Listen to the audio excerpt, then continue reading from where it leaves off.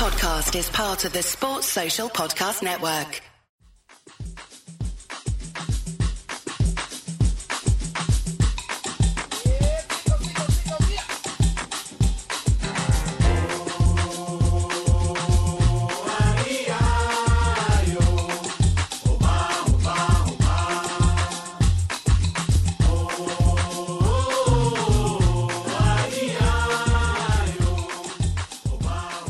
Hello again, everyone, and welcome to another World Cup podcast here on Anfield Index.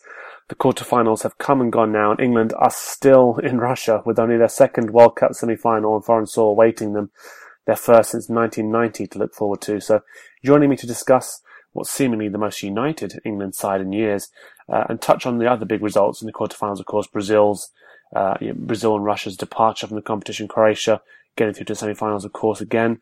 I've got co-host of the AI Writers podcast, Tom Holmes, and former European football analyst for Opta, a new voice on AI here for us, Umar Jawaid. Hello. Look at that jinx, perfect. Really in sync there, guys. Great to speak to you both. I mean, we are getting towards the business end now of the competition. So much to talk about. And I guess the main surprise there is that I wasn't really expecting, Tom, obviously I spoke to you right at the start of this when we were doing our predictions for the tournament. Of course, the draw did favour England, and we discussed some scenarios where we could have gotten to this stage if everything went our way. But here they are, first World Cup semi-final since 1990. As I mentioned at the start, only the second time on foreign soil that this has happened for us. What's your general reaction to that? I mean, what were your expectations for this side ahead of the tournament, and what are you thinking now?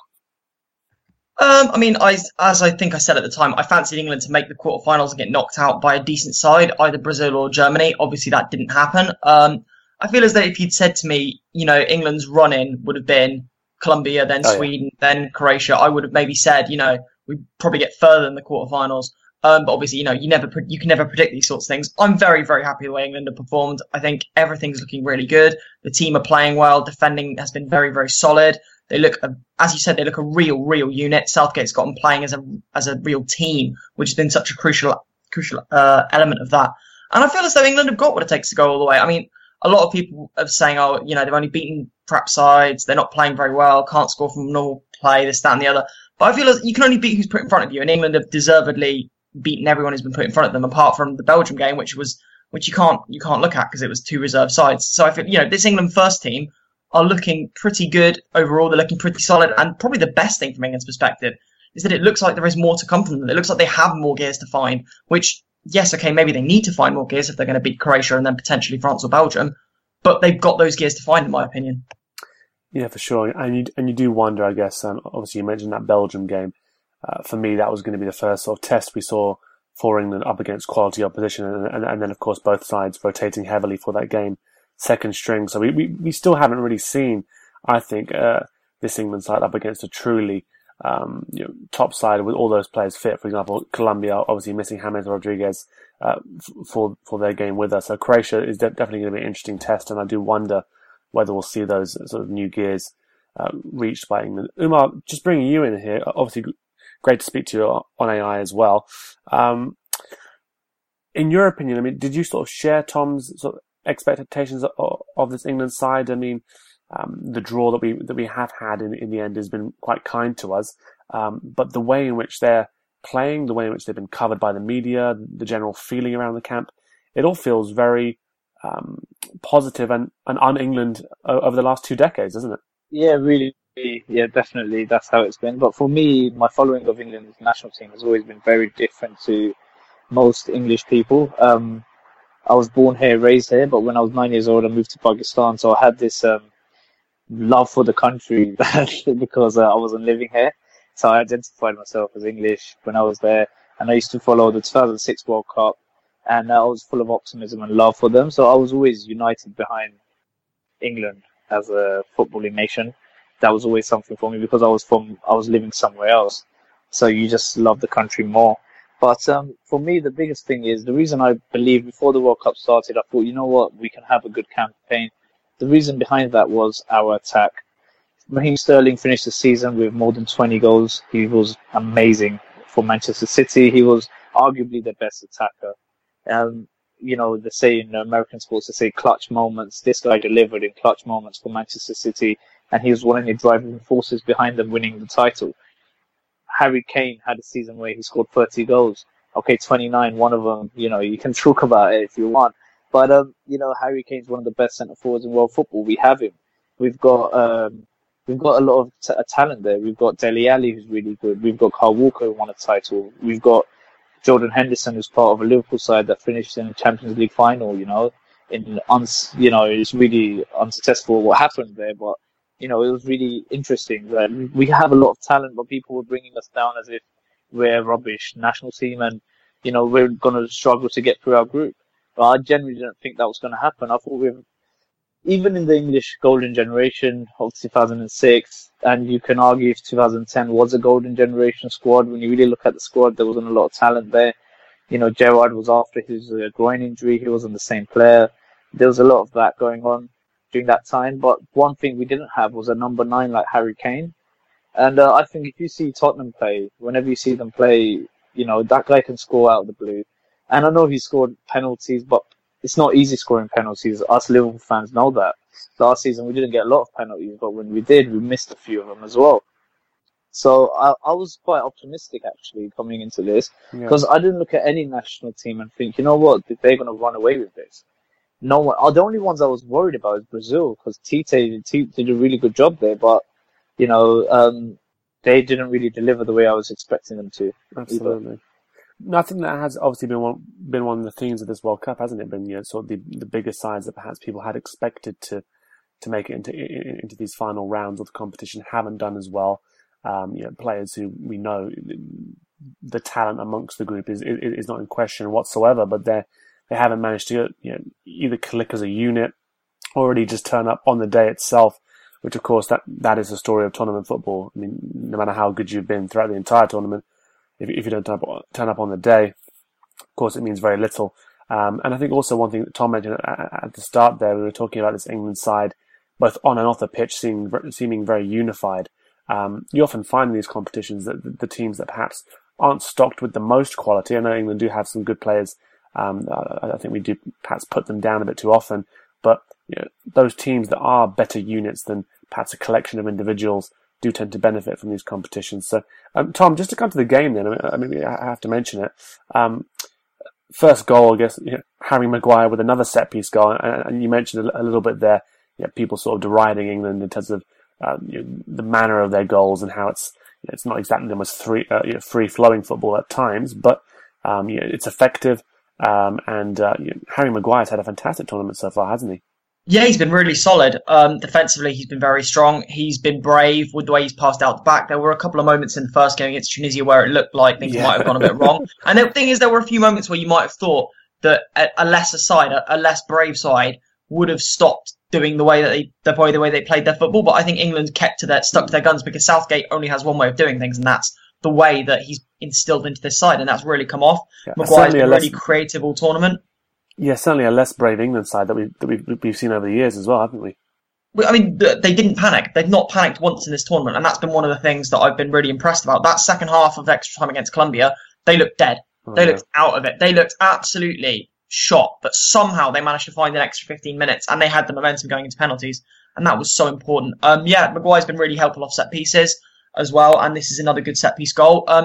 A lot of people don't seem to think set piece goals are sustainable, and I think they have a point to the extent that you can't go an entire Premier League season winning games off set pieces. But this is a 6-game tournament. Realistically, if you exclude the Belgium game, which most of the lads didn't play in, it's a 6-game tournament. 6 games is more than long enough for an unsustainable thing to sustain, if that makes sense. 6 games is not a long enough period for the regression to the mean to sort of kick in. So there's every chance England can keep getting creativity off set pieces. The issue, I think, for England is that they haven't really varied their set piece tactics too much, which has been very interesting. That this was clocked after the Maguire goal. A couple of the lads in a different group chat said, we haven't really varied our set piece tactics. There's 4 of them. They tend to split. The way they split tends to be slightly different, and the way where the ball ends up being slightly different. But you kind of know there's 4 of them stood in the line. They're going to split. It's not it's not rocket science tactics. It's just good delivery, good headers of the ball. And that sooner or later, you think someone would have to deal with that. And I'm potentially worried that someone might be Dejan Lovren. But yeah, I think England set pieces have been really important for them. But that's, for me, is not necessarily something that you can deride them for. They're playing to their strengths, and they've played their strengths really well so far in this tournament. Yeah, of course. And Umar, you mentioned Sterling there as sort of a player that you'd pinpointed, based off the season he had last year, or last season anyway, with Man City helping into the title. He's a player who, of course, there's plenty of sort of context around how people discuss him, especially from sort of the Liverpool fan base sort of perspective, the way in which he left. I think plenty are sort of still soured by that in terms of how they talk about Sterling.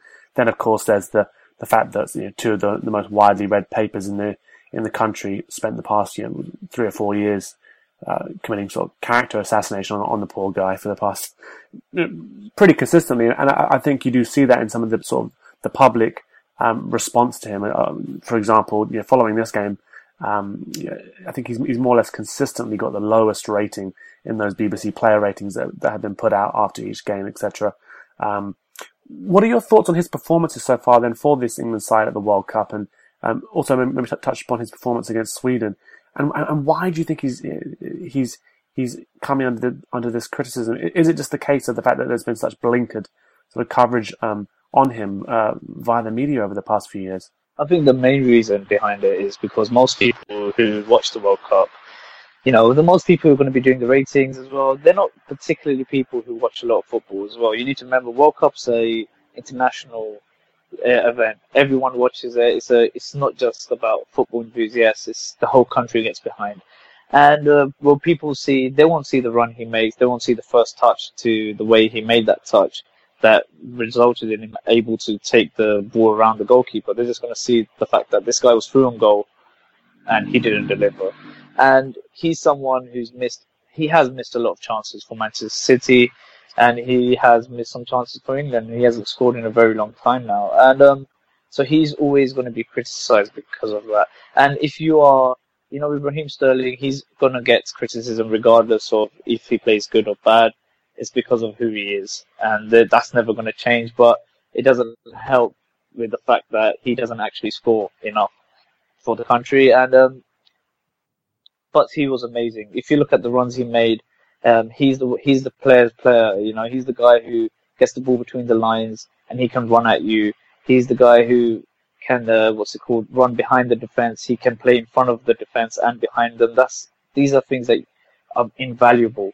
And he's also someone, I remember when he was at Liverpool, they spoke about, the sports science team said when he was a young player, they were shocked that at the 120th minute, he made a 70-yard sprint. He's an athlete as well. I mean, it's amazing to have a player like him in your squad, someone who's technically so skillful, but also have the physical presence that he has. How players just bump off of him, he's so strong, people forget.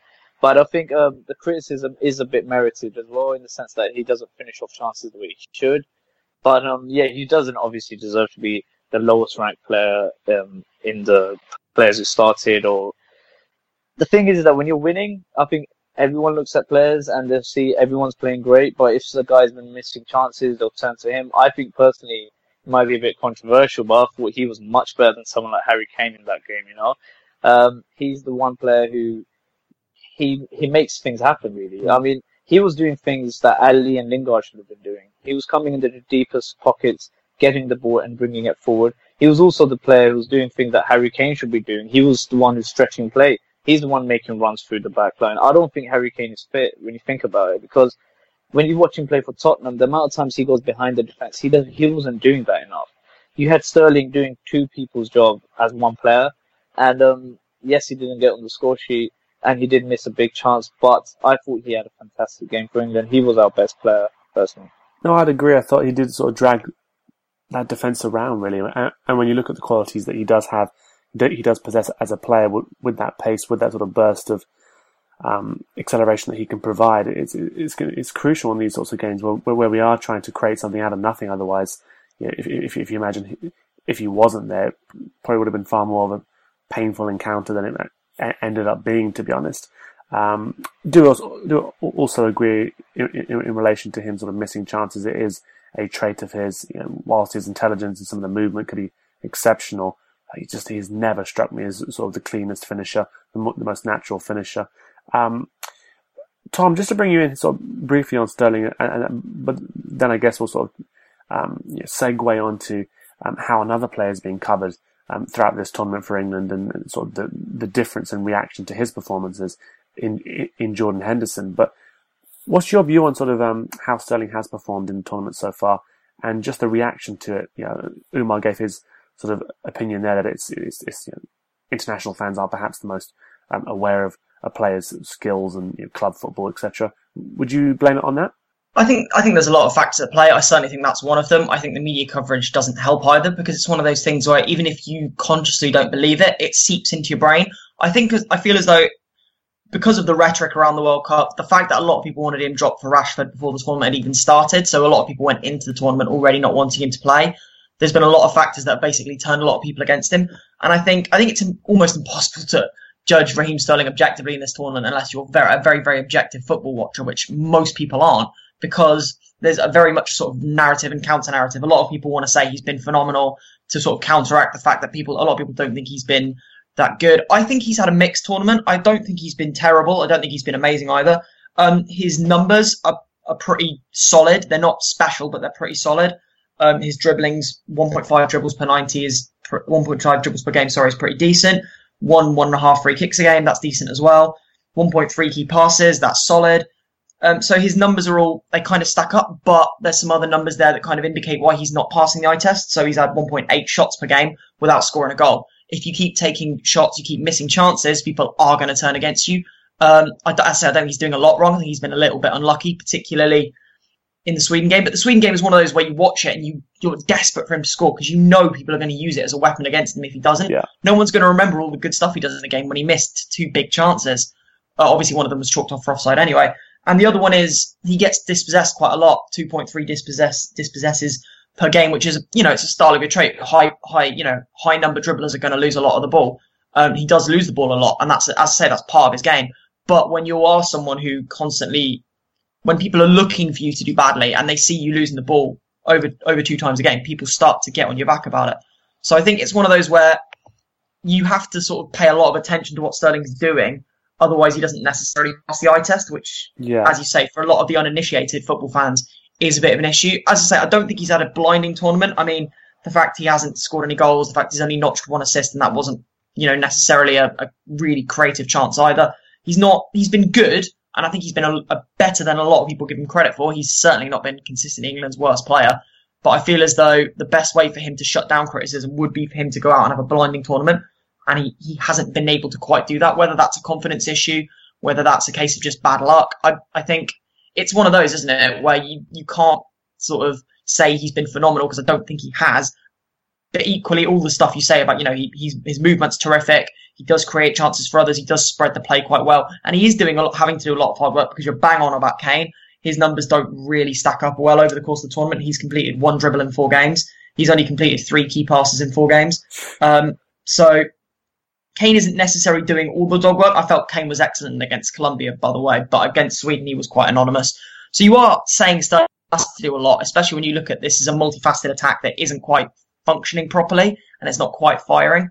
So you have to look at Sterling within the connective and within the whole system. Yeah. But equally, I don't think he's gone out there and had a blinding tournament either, because he hasn't stood up and really silenced his haters. He hasn't gone out there, beaten 4 lads, put in great chances, scored loads of goals. And that's not necessarily to say he should be doing those things, but he hasn't been able to quite shake off that sort of that bad vibe that seems to be around him at the moment.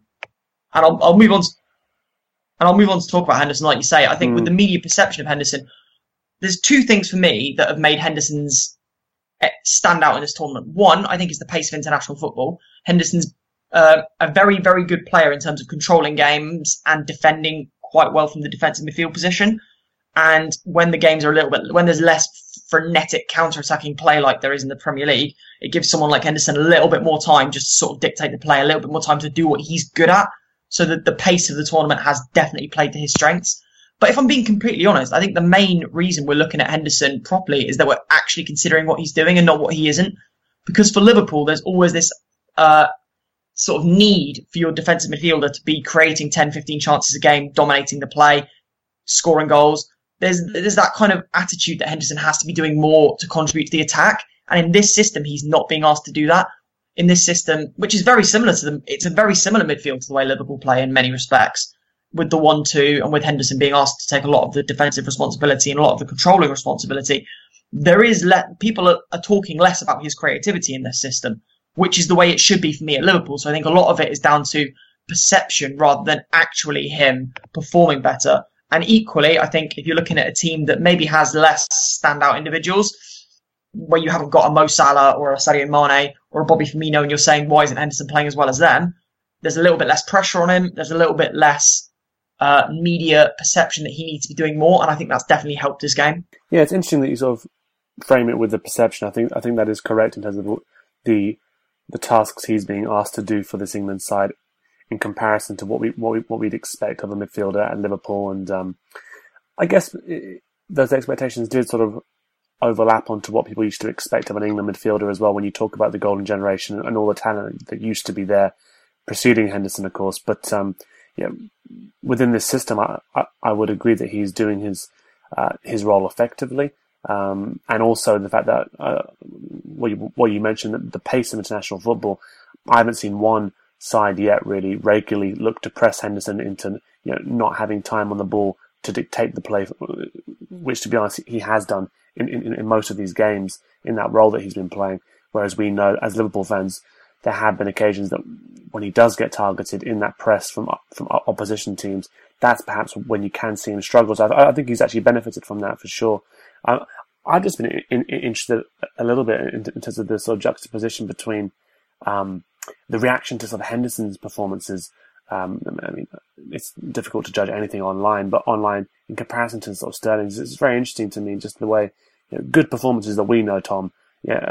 Having watched this game, having watched Henderson play that game many times, and just the way in which it's seemingly been defended now, it's just interesting to me. Umar, what have you made of Henderson's performances so far, and sort of the reaction to it? Personally, I just want to make one point before, but Tom made about the set pieces situation about England and them being found out. Personally, I think because of VAR and the way the referees are keeping an eye on, not being able to even touch an attacking player when he runs into the box, it's extremely hard for opposition teams to actually defend against that. If you legally look into the book of how to defend corners, when you've got players giving good delivery and you've got players making sequencing running into the box, it's really hard to defend against. There's not much they can do legally because there's cameras there. If you do body check someone and he falls into the ground, that's the penalty. So that's why I think England are going to keep succeeding and excelling in this. And if VAR does come to the Premier League, you're going to be in for a lot of games where you're going to have a lot of set piece goals, because we do excel as English teams do in set pieces. We genuinely do. We love it. But, we've got big guys. They're good in the air. And what's shocking is that this is Sweden, man. They're full of groks. They're big guys. They're bully teams, they bully small teams. And we went up there against them and we bullied them. And I don't see why we can't do the same to Croatia.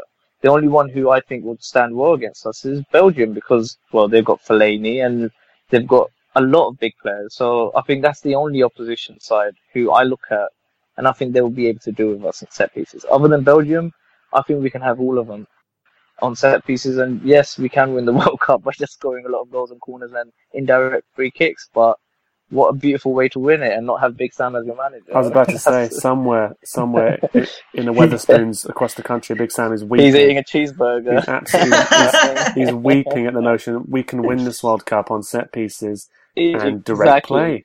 And it's going to be Gareth Southgate who does it if England do manage that. And that's beautiful. My comment about Jordan Henderson is very different to Tom. Sorry, Tom, but I do not expect him to score 10, 15 goals a season, or I'm not looking at him to be Mo Salah or Sadio Mane. But what I do expect him to be is the metronome, someone who's press resistant, someone when he's pressed, he doesn't turn back and pass it to Virgil van Dijk or to Matip, who, and most of the times Matip was the metronome. He was the one who would come forward with the ball, he'll make the passes, For me, with Jordan Henderson, I think he's a good player. I think with Liverpool fans, you get extreme. He's either rubbish or he's excellent. There is no middle ground where you just say he's a good player. A good player is someone who will have good games and he will have bad games. He's just someone who's a consistent player in a certain level of things you can expect from him. He's not going to see certain passes, and that happens a lot of the time. There's a pass forward, he will go sideways. And I think with him, he has to look at the ball. The ball has to be outside of his feet before he can make that pass. And, you need a player who doesn't have to look at the ball often. The ball comes to him. He can drop his shoulders. He can do a shimmy here and there. You see it with Mane a lot of the times when he plays as a 10, in the sense that, he doesn't even touch the ball sometimes. He'll take that extra second to touch the ball, but because of that moment of hesitating on touching the ball, he's taken a player out of the game. There's this intelligence of spatial awareness, the shielding of the ball that Henderson doesn't have. And yes, you're right, that's a lot to ask from your number 6. But this is Liverpool Football Club, who finished in the Champions League final. And I think we will always want better players because we grew up watching Deep Mohamed there. I saw Mascherano there. Even when Gerrard was playing there, at the end, yes, when you pressed him, he did freak out a bit. But I mean, there were moments when obviously he's Steven Gerrard, but I'm not saying he has to be Steven Gerrard. I'm not expecting him to score 10, 15 goals, but I'm expecting Fabinho to play there and do a lot of the things that I was expecting him to do. Yeah, that's a Liverpool context, though. But for an England sort of context, I mean, do you think he's working in this system? I think he's doing excellent for England, and I think the reason is because he plays in front of 3 centre-halves who are all really good on the ball. So you've got one guy playing on the right side who's actually a right back, and he's one of the best right backs in the world. He's in the top 10 right backs in the world. He costs £50 million, and then in front of him you've got Kieran Trippier. And if you see England's ball process, the way they move the ball forward, it will come from from Stones to Walker. Walker will give it to Trippier. Trippier will give it to Henderson. Because of that movement, you can't really press them. Because if you press Henderson, if Henderson looks on his sides, he's got 2 very adept wing backs. And behind him as well, the 3 centre-halves, they're extremely good on the ball.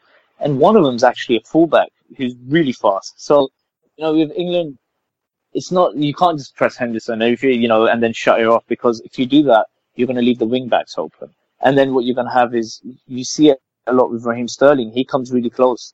You won't see, that happening a lot of the times, because the 2 attacking midfielders, they actually drift to the wings. So they're stretched, they occupy the fullbacks. So, with the England game, it's actually really intelligent, the way they play, the way they process the ball out of the play. I'm surprised they don't go long enough, considering, you got Harry Kane there. And I thought, the English would do that quite often, especially with Kyle Walker, on the right side.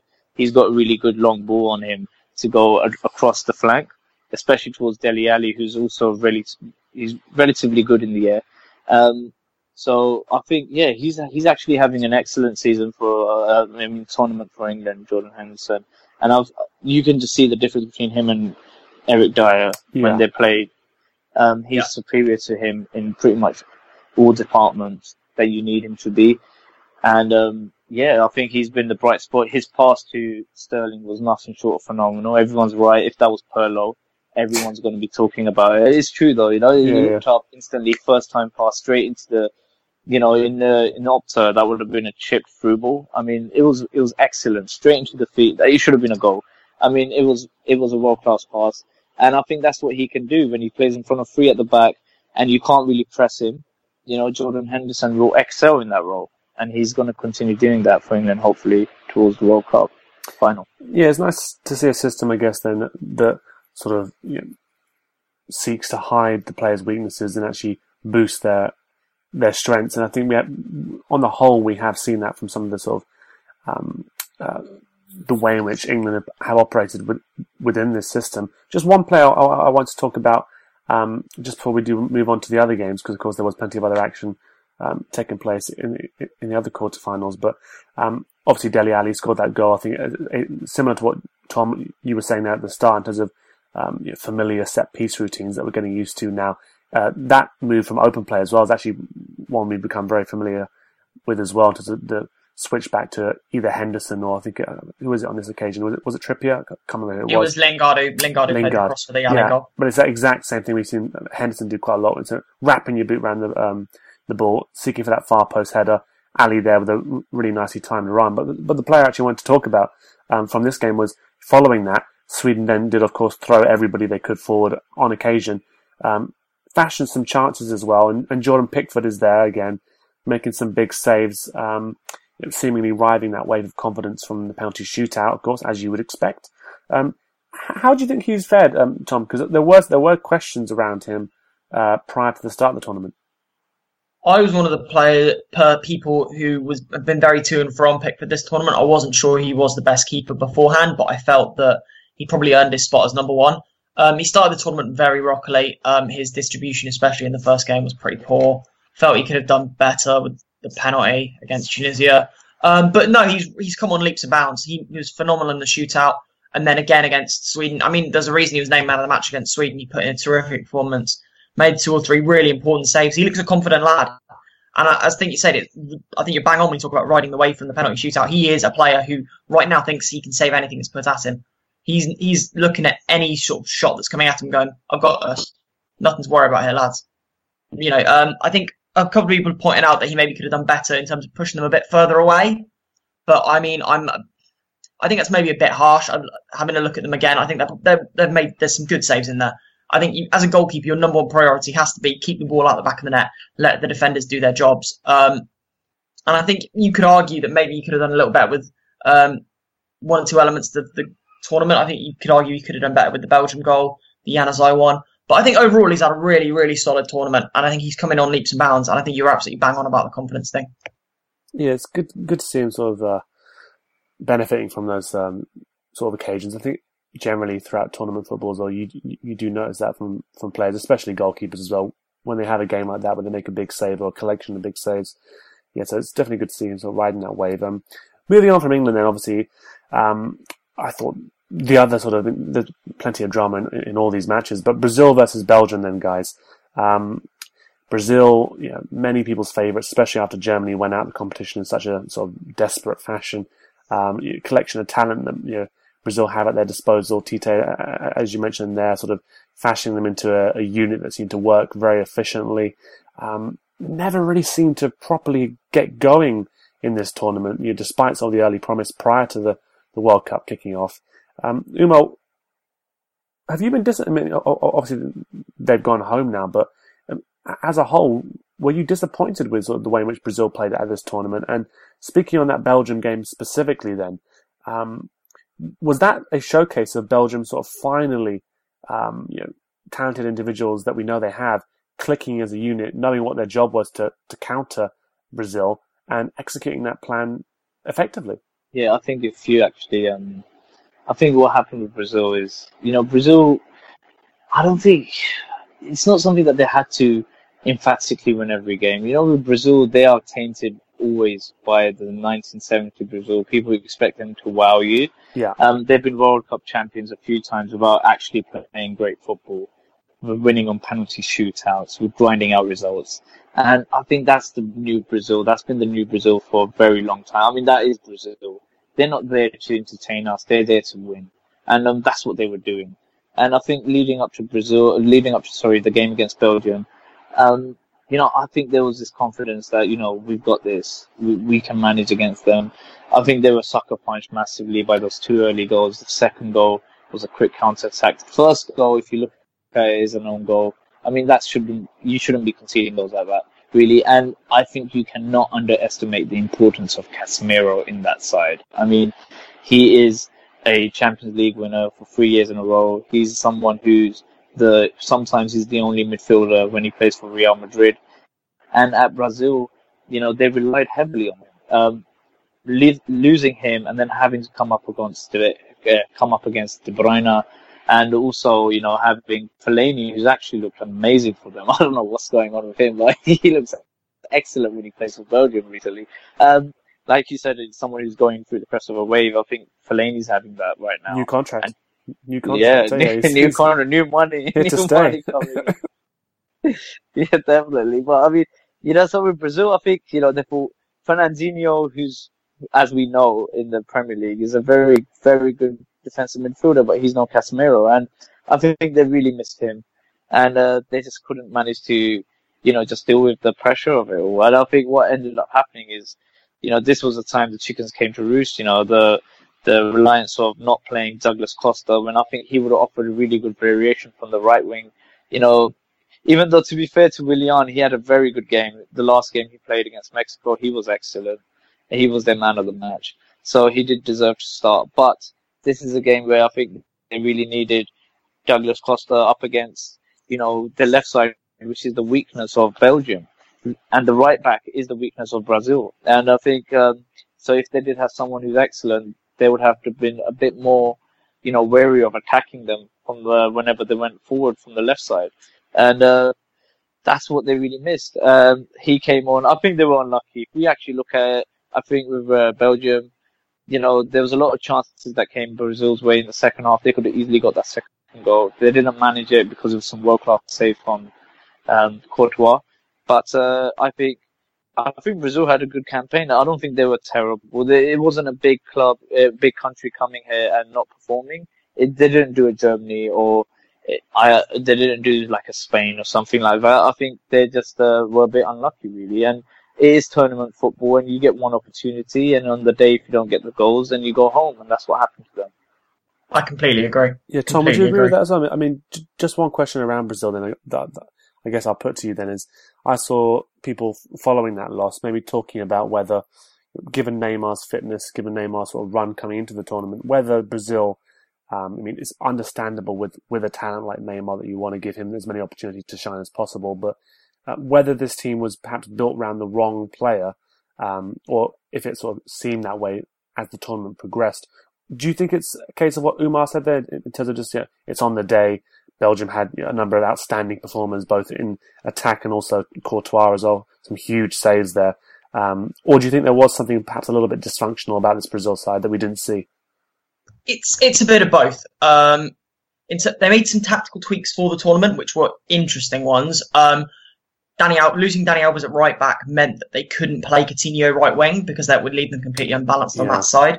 So they had to drop Coutinho into the midfield. That then unbalanced the midfield. And Casemiro was able to hold their midfield together basically as duct tape because he's a phenomenal defensive midfielder, as Umar pointed out, and bringing in Fernandinho, which is, I think, to some respects, you can't predict the best defensive midfielder in the Premier League, apart from possibly N'Golo Kante, to go and drop a 2 out of 10 in a World Cup quarter-final. You can't predict that. It's one of those things, isn't it? You can't expect someone like Fernandinho, who is that good, to go in and have such a poor game in such a critical time in the tournament. Brazil should have been 2-0 up before Belgium scored, and then when Belgium did score, it was a fluke own goal. So, even in the first 10 minutes, it was clear that Belgium were going to ride their luck a bit, and Brazil just weren't having it on the day. They brought in, dropping Renato Augusto was a big decision that they got very, very wrong. He should have been playing more games than he did. Arguably, Willian shouldn't have been playing either. The Gabriel Jesus Firmino thing's interesting, but I don't think they made the wrong decision there. I think Tite, as I say, made 1 or 2 interesting tactical tweaks, but they still had enough on the day. They still had more than enough quality. They still completely outperformed Belgium on the game, and it was just a case of Brazil just didn't take their chances. Coutinho missed a sitter. Thiago Silva missed a sitter. Renato Augusto should have scored. I think it was Fernandinho, actually, who missed a really, really good chance off a corner as well, just before Belgium scored. So I agree. They didn't have a bad tournament, and in many respects, they would have deserved to be in the semi-finals, because I think ultimately they played well enough against competition that was in front of them. They didn't do a Germany and completely implode. They didn't do a Spain and get trashed, and lose on penalties to significantly lesser opposition. They just did not have the luck and did not have the bottle on the day. And I think that is one of the things with Brazil. Brazil are unlike any other international team, that there is that immense pressure. There is always going to be that immense pressure, and that feeling of the pressure that comes with previous tournaments. There's always a spectre hanging over Brazil that if they do not win the tournament, even if quarterfinals, semi-finals, final are not a good result for Brazil, you have to win the tournament, or you might as well not bother coming home. That's very much the attitude.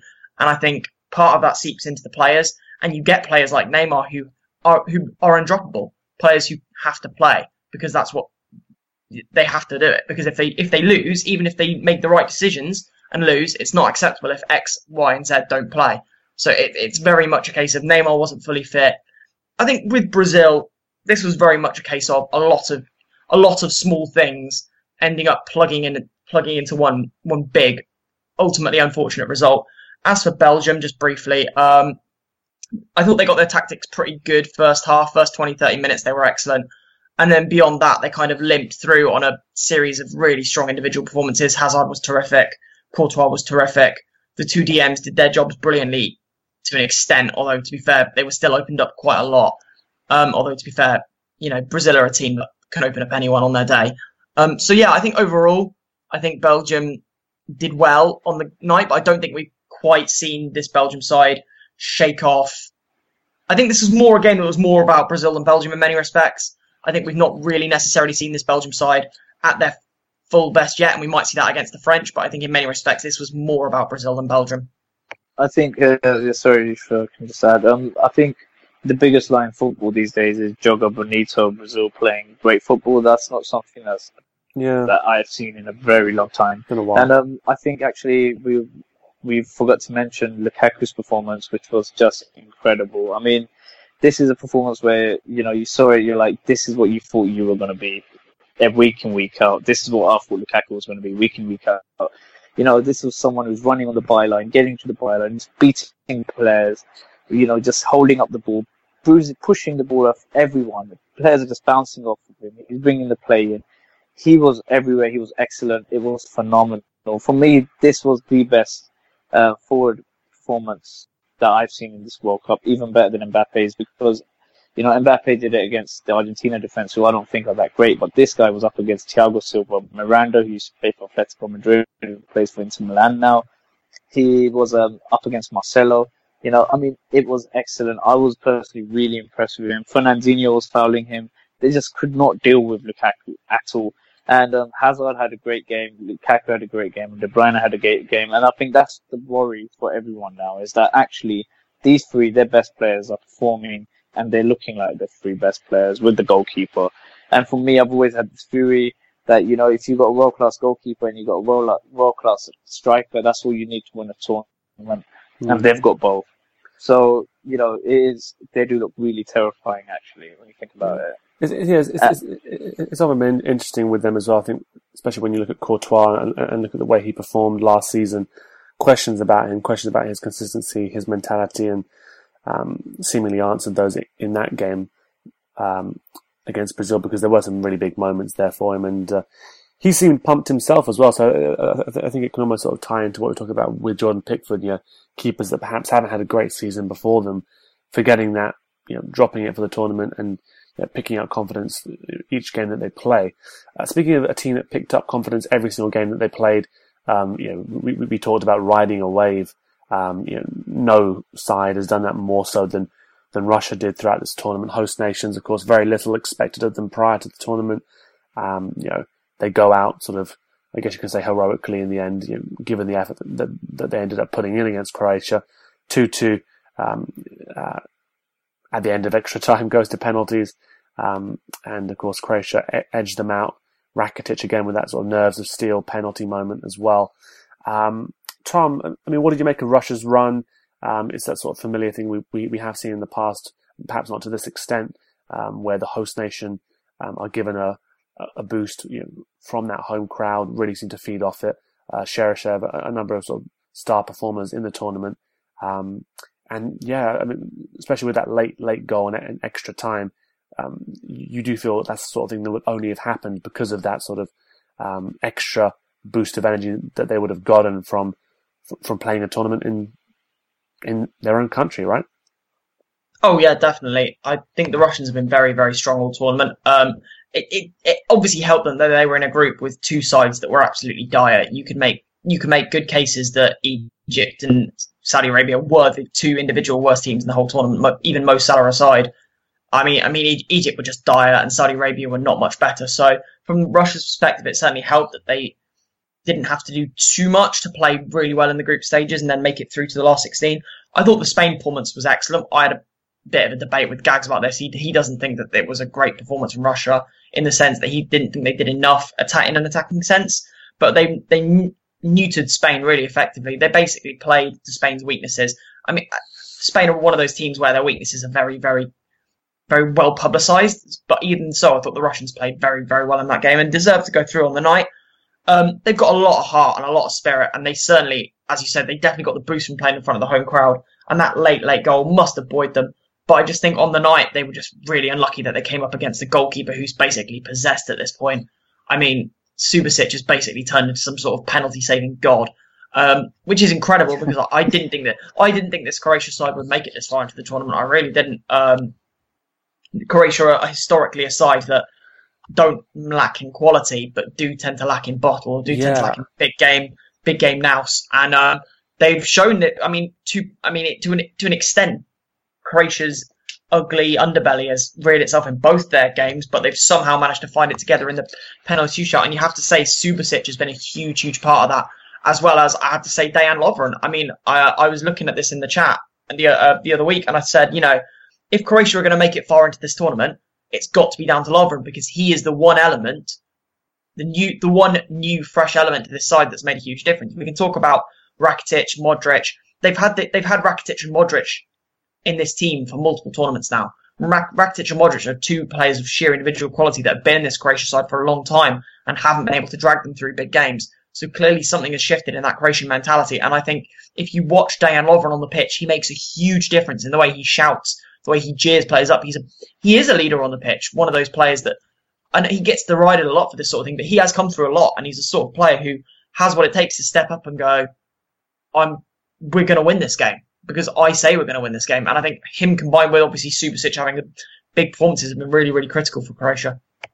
Yeah, it is interesting with Lovren as well. I think you do, for all that you could maybe question the occasional moments of, you say occasional, obviously there has been a pattern in terms of the errors that you do see from him within a game, whatever, but just in terms of his mentality, as you mentioned there, also the way in which he seems to be liked by the dressing room. I mean, we've all seen the Instagram lives that happen after every sort of big result.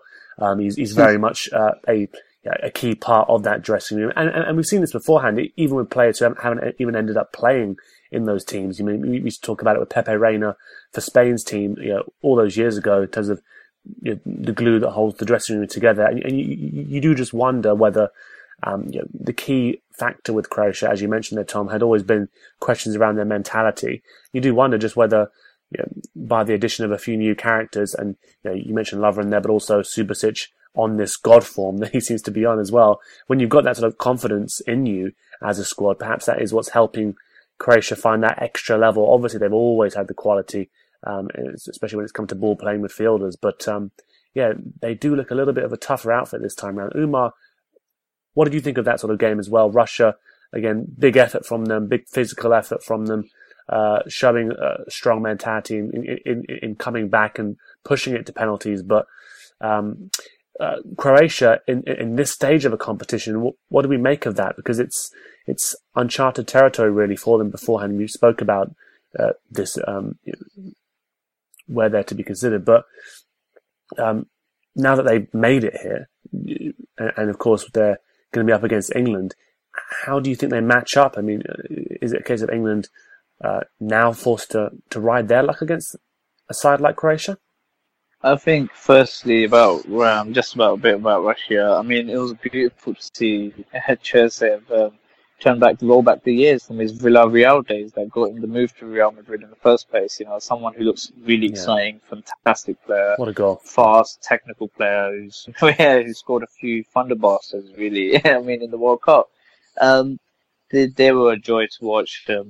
They were fantastic. They were brilliant against Spain, I think. And they were really good against Croatia, They were technically a better team. But Mario Fernandes was just outstanding in pretty much every game. And it's quite heartbreaking that he's the one who missed a penalty that pretty much got them out of the World Cup. I think about Croatia, they look really good. And it's quite funny because this Croatian side is the most hated Croatian football team of all time. The Croatian public do not like this team. I've been told this by a few Croatians I know. Really? Because Lovren and Modric both could be given suspended sentencing as well. I mean, they're really not liked. some of the players within this national team, and these are the main leaders pretty much. Personally, I think Subasic, well, I don't know the statistics, but apparently more than 40% save percentage when it comes to penalty goals. So this is nothing new. He's really good on penalties, and we need to avoid coming to penalties. I think the best thing is that Vesalco, who is their best defender for me, he plays for Atletico Madrid. He's arguably one of the top 5 right backs in the world right now. He's injured, so he probably won't play. But I think for me personally, Lovren isn't the shining light of the centre half pairing that is for Croatia. Is Vida? He's the one who scored the goal, and it was heroic at right back when he had to be in that game in extra time. I think he's been absolutely excellent, and for Croatia, and I thought Lovren did actually make a few mistakes in the last game against Russia.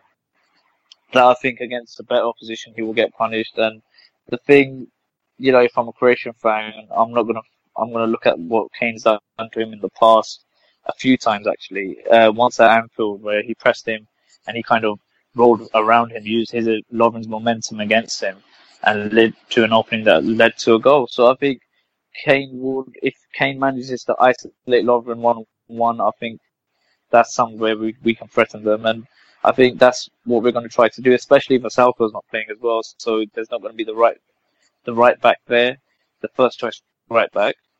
So I think that's something we should definitely look at to do. Also, Luka Modric isn't the youngest player, and he's played back-to-back extra time games. Same with Rakitic, and I think this is somewhere where we can definitely try winning the game. Is just avoiding the midfield, the way Liverpool did against Roma. Really, I think when it comes to midfield, they are far superior to us.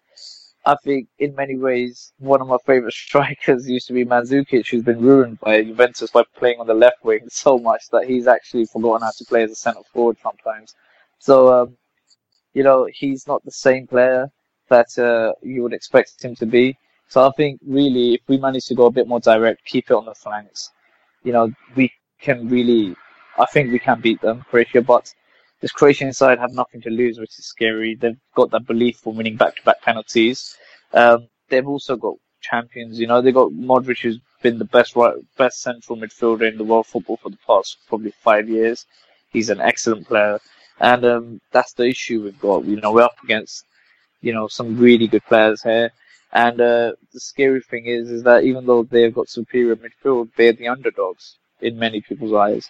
So they will come into this game with nothing to lose and a belief that they're the underdogs and we're the ones who are supposed to, get the result. And I think, we've got more to lose in this game.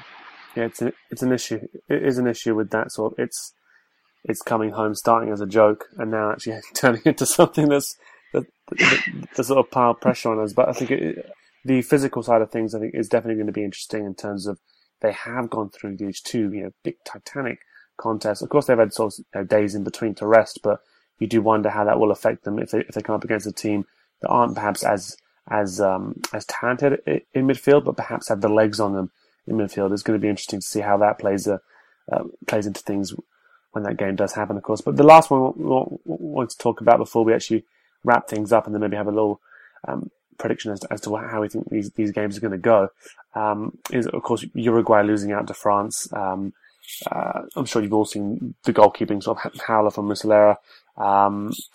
Felt sad for him a little bit in terms of you see the way that ball swerves, absolutely horrible to deal with. Similarly so as well. The surprise of Uruguay with Godin and Jimenez conceding a goal from a set piece is something that I think they're going to be very upset about for a long time. Does that fantastic header from Varane.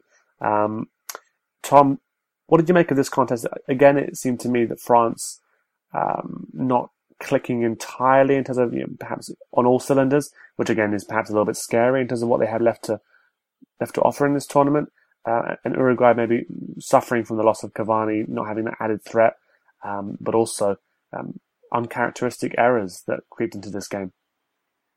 Yeah, I wasn't able to watch this game live because it was at 3:00 on a Friday and I was working. But when I got home and saw the highlights, you could tell instantly it was going to be a very, very poor game because there was only 6 minutes of highlights and 2 minutes and I was 2.5 minutes into those highlights and absolutely nothing had happened. It's one of those games that ultimately is going to be defined by goalkeeping. You've got two huge moments in the game.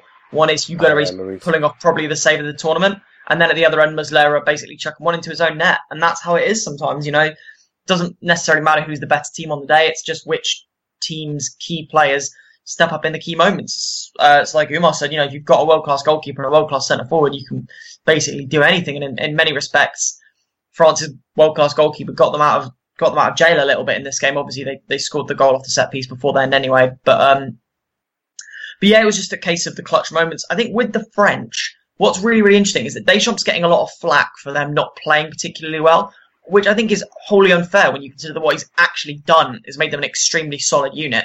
He's made them very, very hard to beat, very, very hard to score against. Uruguay, couldn't get anywhere against them. These were two very, very well organised, very, very strong defensive sides, which is why it was quite a drab game. That's a credit to both sides as opposed to necessarily a flaw. The only game where the French have opened up was against Argentina, where they ended up with two situations where it was a couple, not fluke goals, but a couple of brilliant goals, forced them to open up. And even then, they only conceded, one expected goal, 1.0 expected goals. So the French are a side at the moment that are extremely well organised, extremely well hard to beat, because they've watched Portugal in the Euros and they've gone, well, why don't we just do that? We've got enough individual talent that we can basically, play an extremely defensive team, not an expensive team, but an defensive style, be incredibly hard to beat and say, oh, well, we've got Mbappe and Griezmann up top, so someone's going to do a goal, aren't they? And it's working really well for them. They look difficult to beat. And then when they had to open up against Argentina, when they were forced to basically go and attack the game, they were able to do that because they've got the players to do that. So with France, I think Deschamps basically gambling in the sense that he's saying, what we need to do is sort out the defence and the attack will sort itself out. And yeah, to an extent, they've rode their luck a little bit with that. But when you've got players of Mbappe and Griezmann's quality, you can, to an extent, just basically say, we're going to defend. You two or three individuals go out and do something special because you're capable of doing it. And I think they're the team to beat this tournament. I really do. I know Umar's a huge fan of Belgium. I think France will take Belgium apart because I think France have got the right setup to counter Belgium's setup. I think the French have got the right organisation and the right players to basically really, really hurt Belgium. And I think they've got the big game experience as well. This is a France side that have got a lot of elite level players who've played at the top of their game. Obviously, Belgium do as well, but Belgium, I don't think, have quite as many out-and-out winners in that squad. They've got a lot of players who are really talented, but don't necessarily have what it takes to go all the way. I think you've got players like Eden Hazard, who I think Hazard and De Bruyne are probably the two in that squad that maybe transcend their quality and are actual out-and-out winners. Courtois is obviously another one. But with France, they've got so many players who are just capable of winning games and winning major tournaments. And I think that's why I think I'm just about backing the French. Yeah, you do wonder also how important Company could prove to be.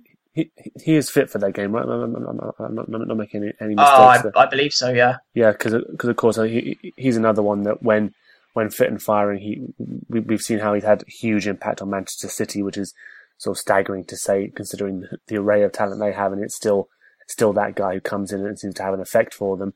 Whether he can have the same effect for Belgium it's going to be interesting. But yeah, Umar, how would you see them sort of setting up against that France-Belgium game? And do you see it similar to Tom in terms of sort of France being perfectly sort of set up to counteract Belgium in how they play? And also, just a word on Uruguay there, sort of the bruises of the tournament a little bit, and something incredibly hard to score against. And then a game like this crops up where, as Tom mentioned, big moments that go against you and defensive errors, if you want to call them that, for both occasions. Obviously, the second one was one. In the most unlikeliest of games where you really do not need them. Was it just a case of that being their undoing? Because obviously, up until now, we've seen Uruguay be quite a tough sort of cookie to crack, really. Yeah, I think the main problem with Uruguay was when I saw the team sheets where I was a Maxi Gomez starting. This is a guy who scored 17 goals and got 4 assists for Celta Vigo last year. I mean, he should have started if Cavani can't. If Cavani's not fit, Maxi Gomez should partner Luis Suarez. Not Stuani. It makes complete sense. Oh, definitely not. I mean, this guy's 21 years old. He's 21 goals he was involved in La Liga last year. for a side that's not in the top four of La Liga. I mean, it makes complete sense that he should be starting at the top. I think also the first goal, with VAR and the way the new rules are, in an indirect free kick, the attacking side will always have an advantage. There's not much they could have done in that regard. The run was excellent, the ball was excellent. It's a lovely little header right into the corner of the goal, straight.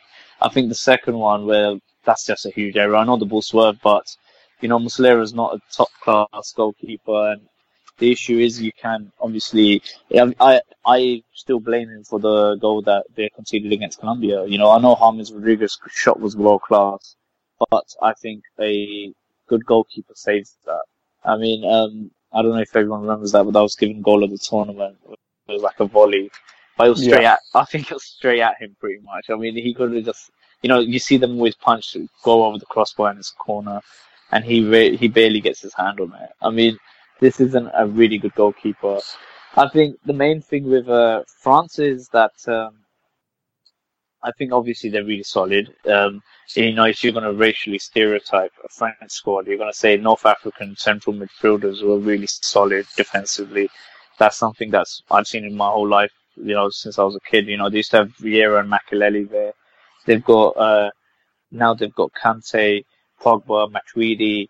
With Matuidi, he was doing a really interesting role for them, where he was playing not really as a left winger, but he was someone who off the ball, he used to become a central midfielder, but in a wider position. Something that David Silva used to do for Manchester City sometimes, where he's keeping the ball process. He's just part of the transitional play for the passing and stuff. But I think personally, if you look at the front three of Belgium, I think they can really cause them problems. I think Lukaku up against Umtiti, I think he's got the better of him there. De Bruyne, I think, will be picking up spaces in between. He knows everything about Pogba. He knows everything about N'Golo Kante. I'm sure that Eden Hazard, who trains with him week in, week out, is also in the ear of his teammates, telling him, everything, like the certain zones that he doesn't like to go at, or the blind sides that every midfielder has. Eden Hazard, someone who I think will cause Pavard a lot of problems. Pavard is centre back playing at right back. He's done a good job there, but he isn't a right back, and I think that's a position that once isolated, he can be got at really. Personally, I think this is something, it might come down to set pieces, but I think also having someone like Fellaini can really help. There we go. There we go. Fellaini, I mean, if you actually look at Fellaini's record in big games, it's a bit of a joke. Come off the hour, come off big head Fellaini, with his big chest and just like knocking the ball around and his pure shithousery. And I think it's something that Portugal did really well against them. Portugal, rolled them around the floor, and then they pushed them around and they got the winner. And I don't think Hugo Lloris is as good a goalkeeper as Courtois. If it gets to penalties, I'm backing Courtois. Even before then, if it comes to like pot shots from range, I'm backing Courtois in that regard as well. I think personally they've got the better players, and I genuinely believe I think they're going to do it, man. I mean, I look at Lukaku, and I haven't seen, I don't think Giroud can do what Lukaku's capable of doing. Giroud is also someone who is limited, and once he comes across someone like Toby Alderweireld, he comes across Vertonghen, Kompany. These are big, dominant centre backs who play against him week in, week out. They know his game inside out. They're not going to be sucker punched by what he can do. They know what he can, deliver. And also, Munia is someone who's very underrated, but he's excellent. He's an absolutely excellent player who, I think when he comes up against Matuidi or is it Tolisso on that side, I think he'll be able to deal with the physicality and presence of them. You never know with Nasir Chadli, who trained under Tony Pulis. He knows, the winger for Tony Pulis is pretty much a fullback for someone like Jurgen Klopp. So, the similar defensive duty. So he will be given that left wing back role. And I think personally, I think Belgium will beat them. definitely. This is a very interesting sort of take here. You're bringing up Chadley's education under Tony Pulis, Definitely. Fellaini, the big head. Basically, you're just trying to tell us that it's all set up for a World Cup final where it comes down to Harry Maguire's head against Fellaini's head. And how beautiful would that be? It would be absolutely, again, Big Sam. It would basically be a Premier League game. When somewhere. You think about it, it's a Premier League game. If it's Belgium versus England, that's Premier League advert for the whole world. You know, that every player pretty much plays in the Premier League. And then Sterling scores a tap in the end to finally answer it all. No, I think what's more ideal is like Sterling hits the ball, it's an open goal, it hits the post, comes out, and then on a rebound, Kane scores, and then everyone just loses their rag, and then it's like, whoa, Harry Kane with the finish. I think that's the more predictable outcome. But yeah. All right then, guys. I mean, obviously, so those were the quarterfinals, and then we've got the semi-finals to look forward to. Just before we wrap up, then I guess just go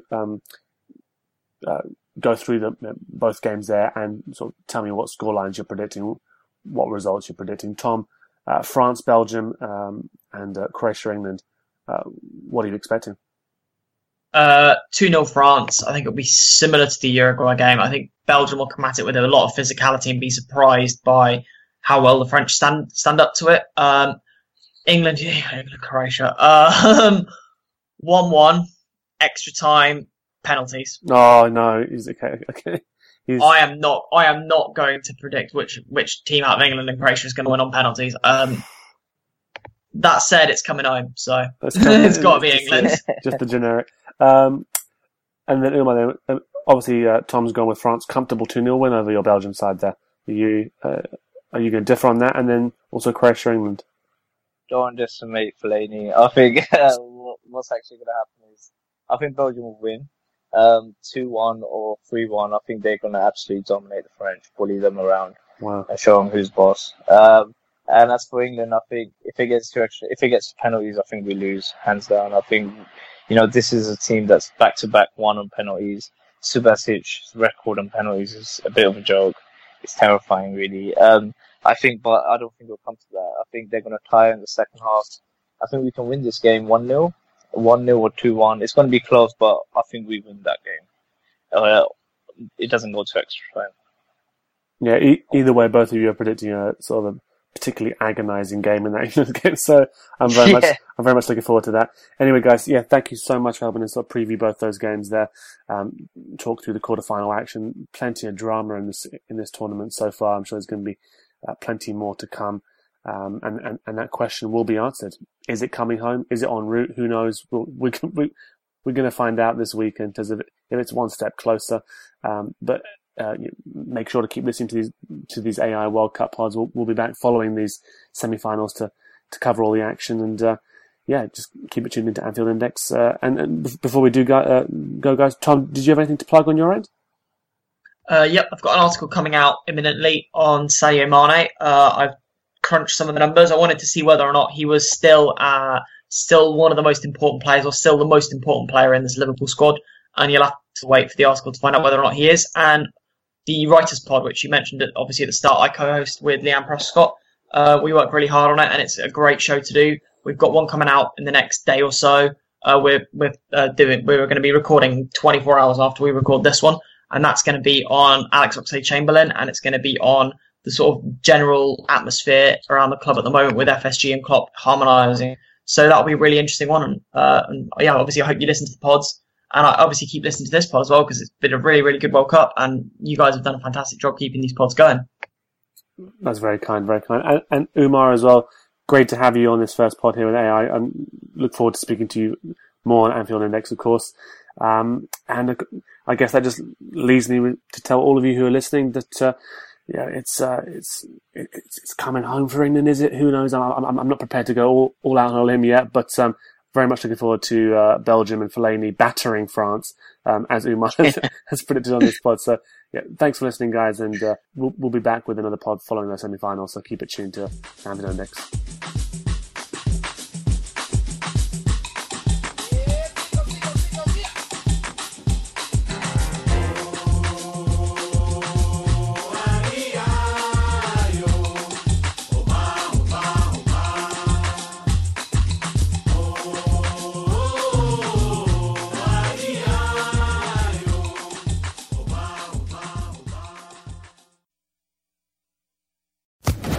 Social Podcast Network.